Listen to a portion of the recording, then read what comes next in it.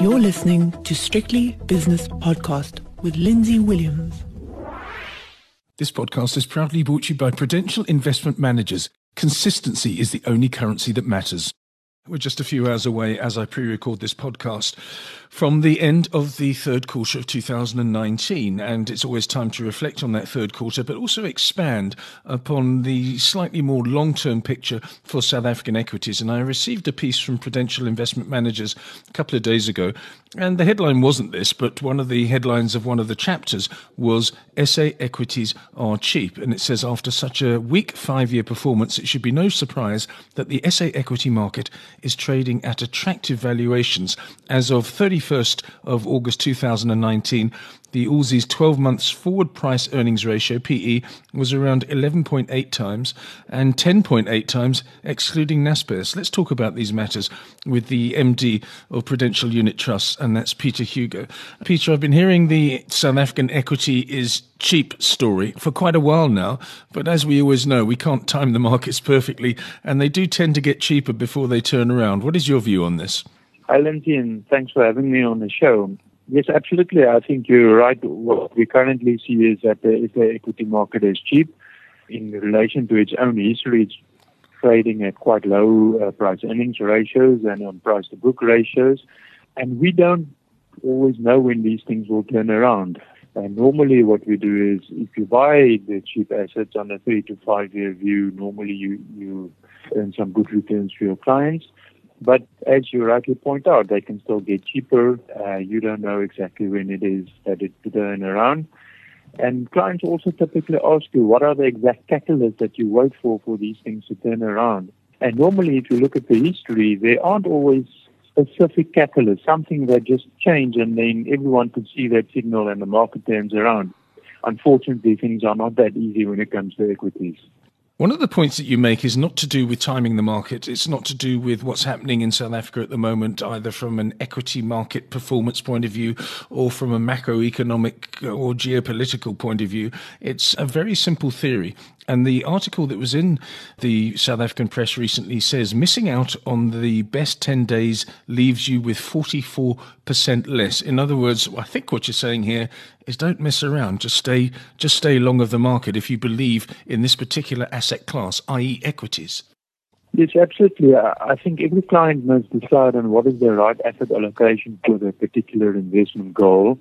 We typically look at long-term investments, so a client's retirement pot of money.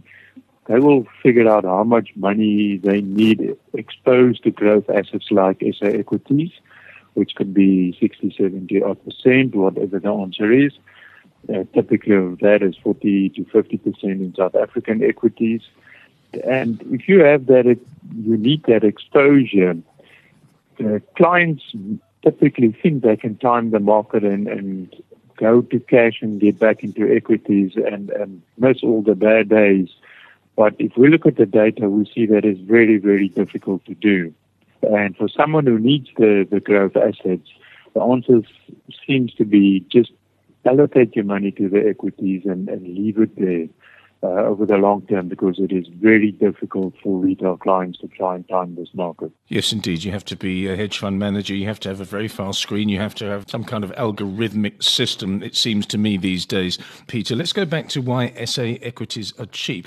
And in fact, let's compare SA equities to other equities. When you say they're cheap, are they cheap compared with other emerging market equities? First question, are they cheap historically in South Africa when it comes to semantics like price earnings ratios? Are they cheap in dollar terms? Are they cheap in rand terms? There's so many questions. Why do you say they are cheap at the moment? Yeah, Lindsay, I think what we do is we compare SA equities to its own history, and then we also obviously look at other markets. So I think the typical South African client read the narrative in the media, and we're all very, very pessimistic about the local economy, corruption, politics, and we think the South African equity market is the only one taking pain. What is in fact true is that over the last 10 odd years, all emerging market equities have taken a serious amount of pain, and we're effectively largely middle of the pack there. In fact, if you take the entire global equity market and you take out the United States, which is effectively the S&P 500, the biggest 500 companies, that has been the best performing equity market, or large equity market, by a long shot over the last 10 odd years. And effectively all the rest of the world hasn't really grown significantly.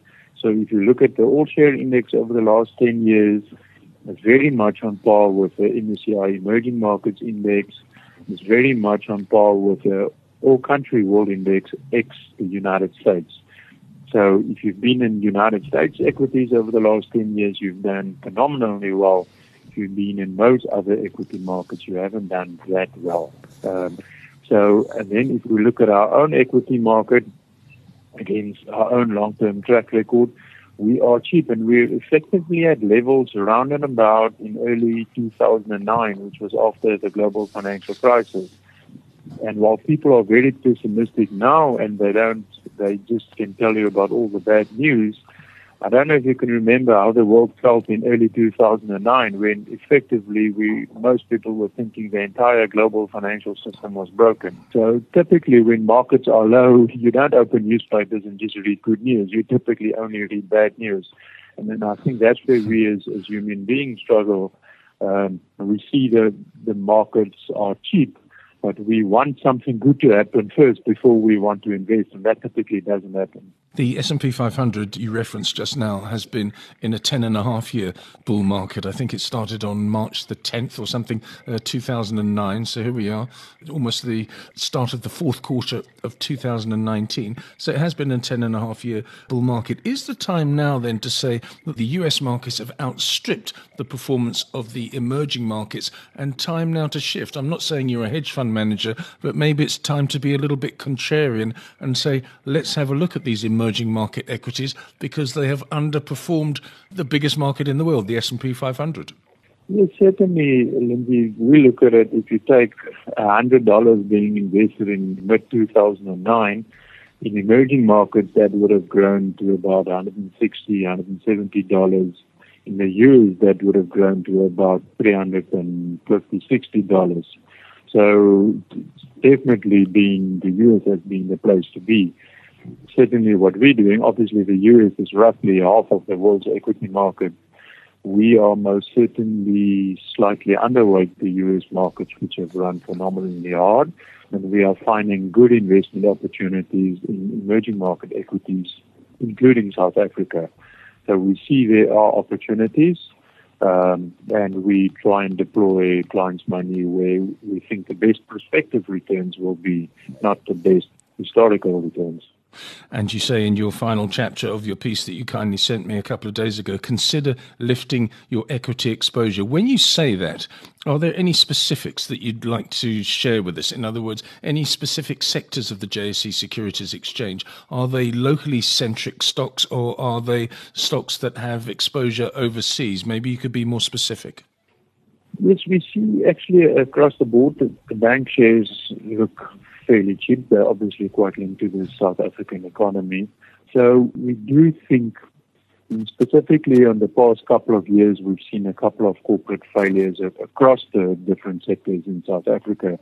So we do think it is a stock pickers market, and you need to do your homework within each sector, and there are some good opportunities available.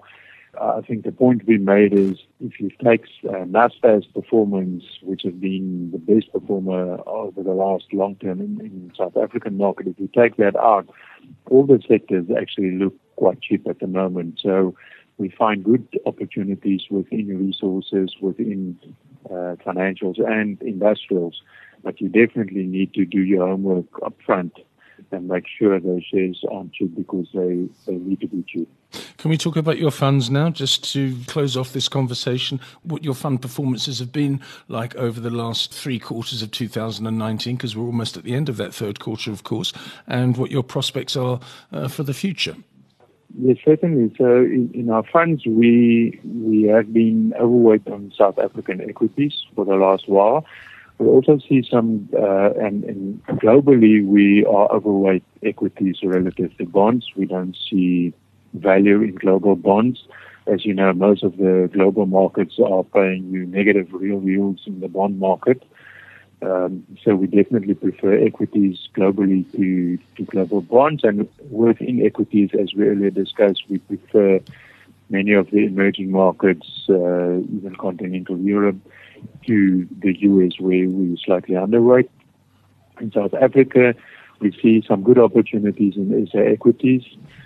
And then in terms of South African government bonds at the longer end of the curve, on the 20-year government bond is currently paying you about a 5% real return, which we think is very, very attractive, certainly relative to our own history. So we actually, most of our funds have got quite nice diversified pool of assets, and we do see some good opportunities where we can deploy our clients' money, and we think we'll make some good returns going forward. Pieter, thanks so much for your insight. That's Pieter Hugo, who's the Managing Director of Prudential Unit Trust based in Cape Town. That podcast was proudly brought to you by Prudential Investment Managers. Consistency is the only currency that matters.